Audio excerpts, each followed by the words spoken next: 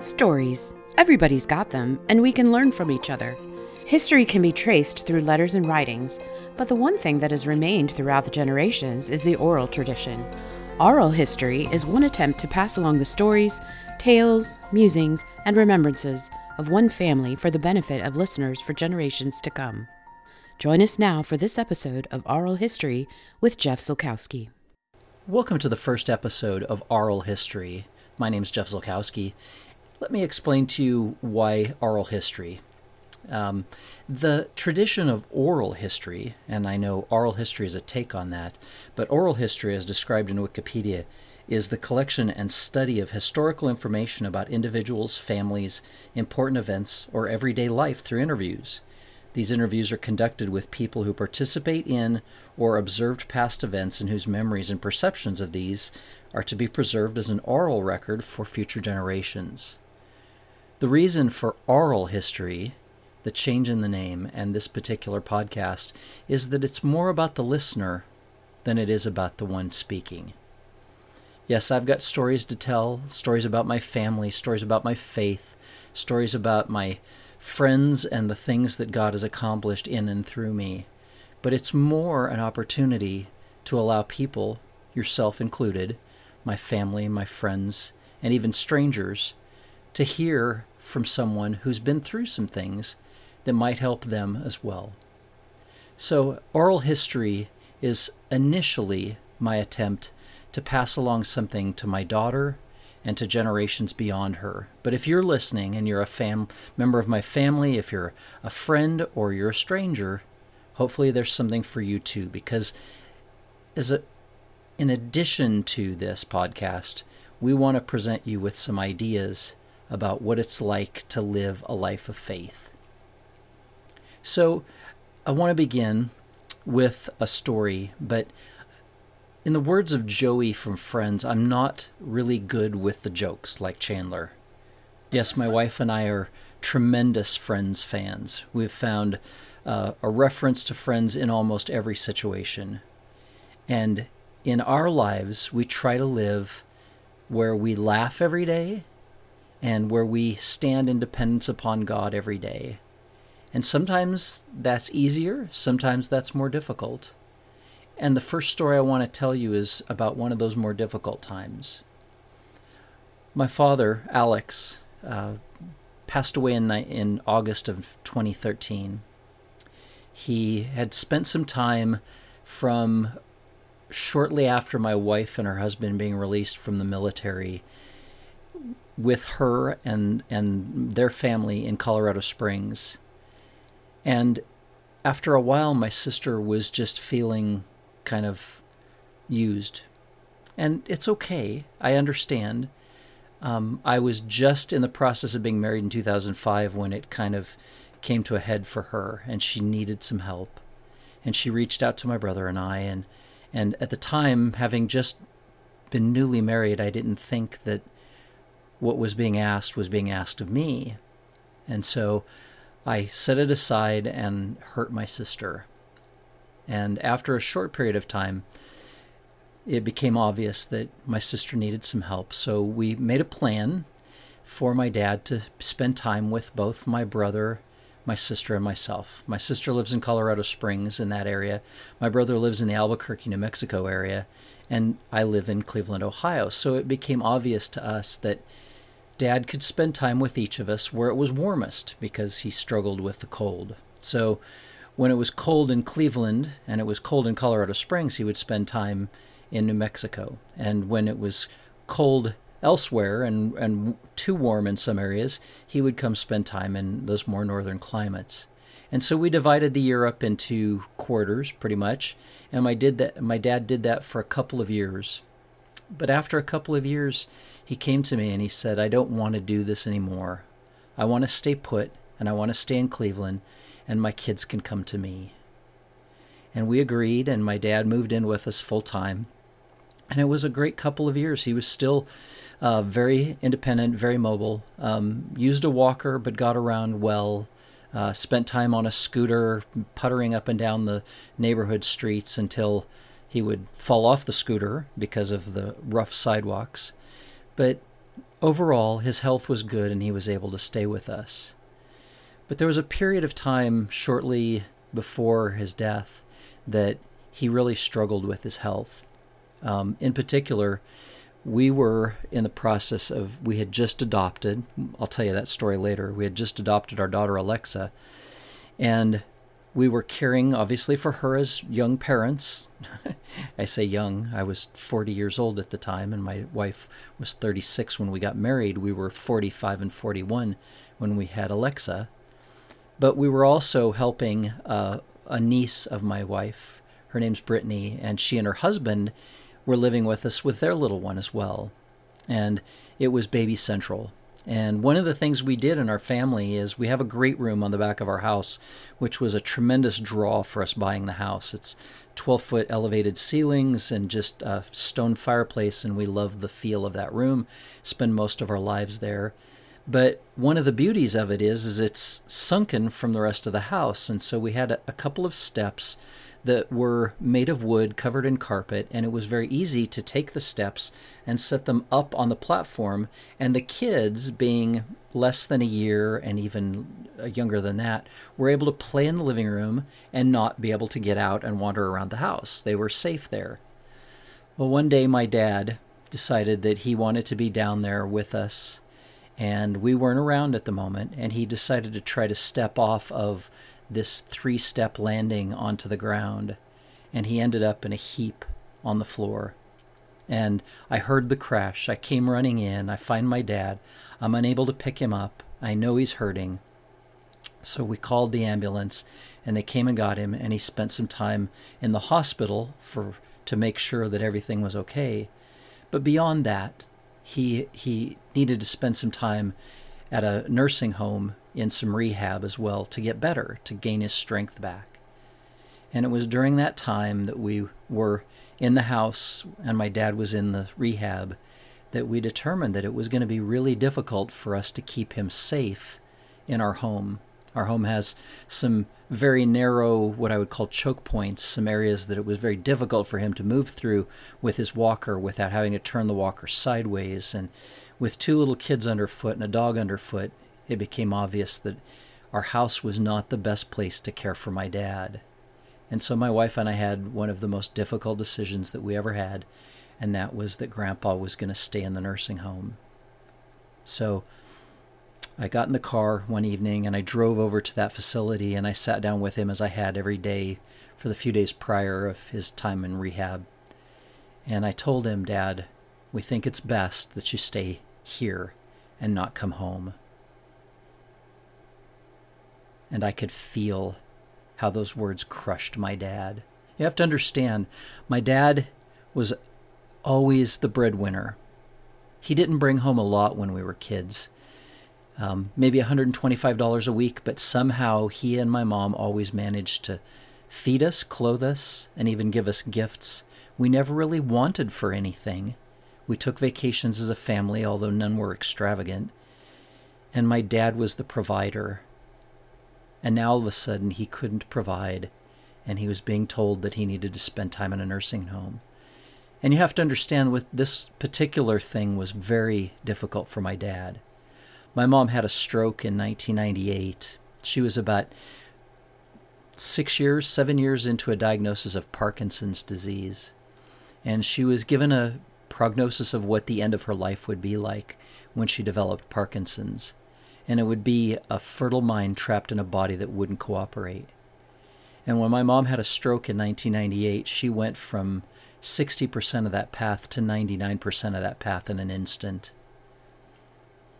My mom spent the next 5 years in my sister's home with my dad caring for her in ways that I never, ever thought I would see out of my dad. When I was growing up, we were a family that lived life at full volume. If somebody wasn't yelling in the house, we weren't relating. If we were quiet, something was going on. And that's just how our family operated.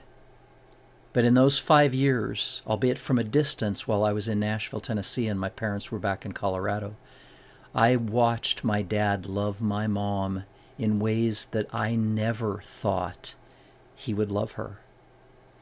He bathed her, he changed her, he lifted her in and out of bed using a Hoyer lift every day, placed her in a chair, combed her hair, and loved her in a purely sacrificial way. He gave his life for her for 5 years. And she had always said, prior to her having the stroke, that she did not want to be in a nursing home. She knew what that would end up being like. And my dad was determined not to let her go there. But in 2003, he had to make that decision, and he put her in a nursing home. And she went from being so well cared for by my dad to being cared for like most people are cared for in a nursing home. They can't give everyone 100% of their attention, and so things happen. People develop bed sores. People have difficulties. People are alone more often. And that's what happened to my mom. My mom held on for 2 years in that nursing home. And then 2 weeks after my wife and I got married, I got word that my mom had passed away. And it was a few years after that that my dad moved in with us. And he did not want to go to a nursing home. He knew what the end of that road was like, because he saw that in my mom's life. So when I told him that day that he wouldn't be coming home, I believe he hated me. For the very first time in his life, he still loved me, but for the very first time in my life, he hated me. My parents were strict growing up, but they were not punitive. My dad struck me once, and it was because I was goading him into it. When I was about 8 years old, I decided to try reverse psychology on my dad. He was angry about something. He was backing me into a corner in our kitchen, talking to me, and I decided I would try reverse psychology as an 8-year-old, and I said to him, well, you're going to hit me, so you might as well go ahead and do it anyway. So he did. It wasn't hard, and I deserved it. But my parents loved us. I'll tell you in a future episode how much my parents loved me, the things that they protected me from. But in that day, when I told my dad he wasn't coming home from the nursing home, I believe for the first time in my life he hated me. And he couldn't talk to me for a period of probably 2 weeks. Now, I'm very grateful for a friend of mine. Her name is Tracy, and she spent time with my dad because she had lost her dad several years prior and really missed her father. And she adopted my dad as another father figure, and she would go and spend time with him when I couldn't. Well, during those 2 weeks, she was the lifeline to him that I couldn't be because of how he felt about me at that time. And she took a recorder with her, and she turned it on, and she had discussions, and things started light, but things got deeper, and things got more raw, and he explained how he felt, and I was able to hear from my dad first person the pain that he felt at that time. So in all of that, I understood that he loved me, that he still loved me, and that we would again be reunited, at least in our time together, our time of caring for one another. And we were. It was never quite the same. He stopped asking to come home after a period of time. He resigned himself to staying in that nursing home.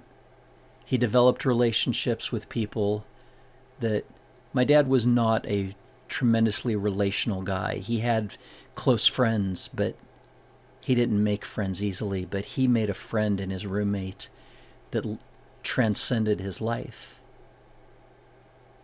And my dad passed away. We were actually, my wife and I, in Colorado during September, I believe, of 2013. And during that time, we were there for my 30th high school reunion, and we couldn't take my dad with us. We left our daughter with her grandparents, and we went to Colorado. And we had flown into Indianapolis. We were 6 hours from home in a car when I got the call from the nursing home that my dad had passed away. And I don't know exactly how that time, those last few minutes of your life are, but we've spoken to people in nursing homes and people who have pastored and loved and cared for people in that situation. And they have said that on more than one occasion, the people pick their time to give it up and go home. And I believe that was the case with my dad. I believe he didn't want to burden me when we came back. I believe he wanted to exit on his own terms, and he did. He left his roommate wailing in the room because of how he missed him, and he left us mourning his loss.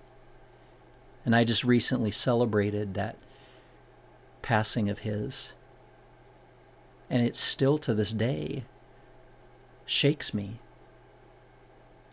It still moves me because I loved my dad. I loved my dad with all my heart.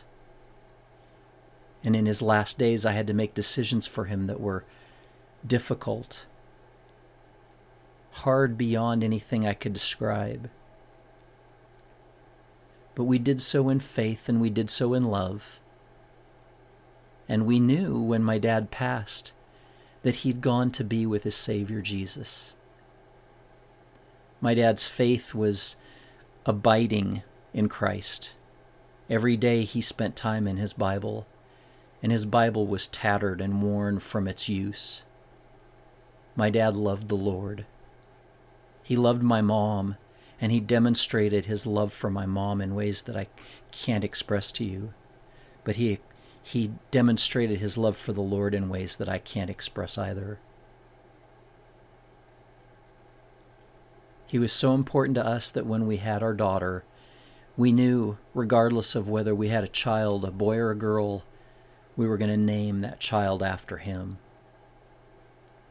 And I'll tell you that story in future episodes as well, because it's a Hallmark story that Hallmark would reject as being unbelievable.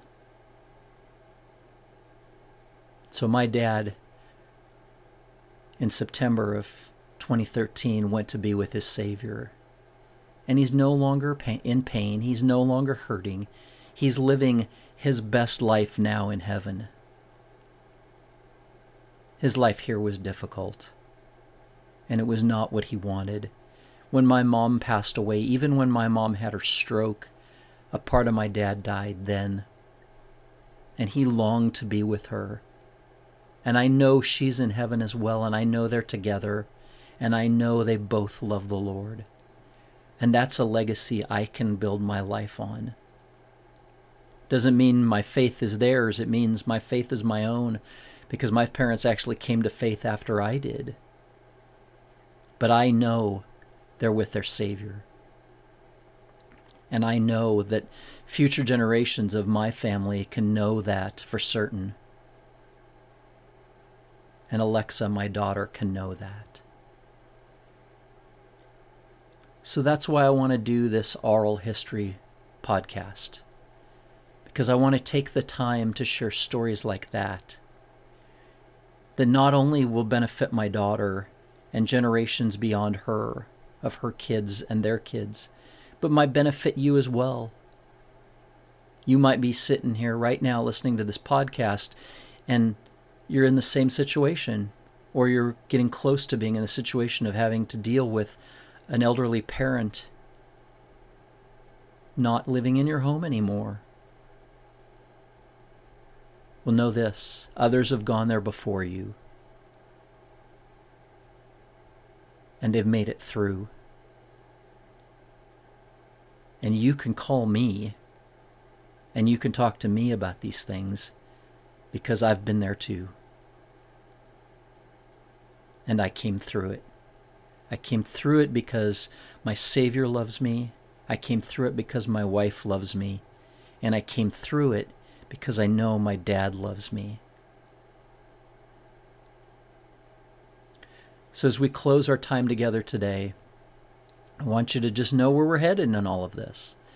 This oral history, this listening to me talk in a way that might inspire you, it might comfort you, it might challenge you, it might irritate you.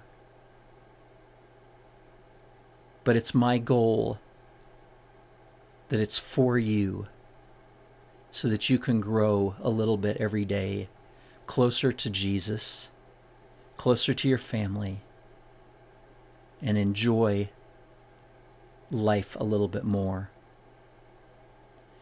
So I close today, and I'm going to close every time with a prayer. I want you to know that you're loved and cared for beyond anything that you even understand. So I want to pray for you right now. Father God in heaven, I pray that you would open eyes and ears of those listening right now.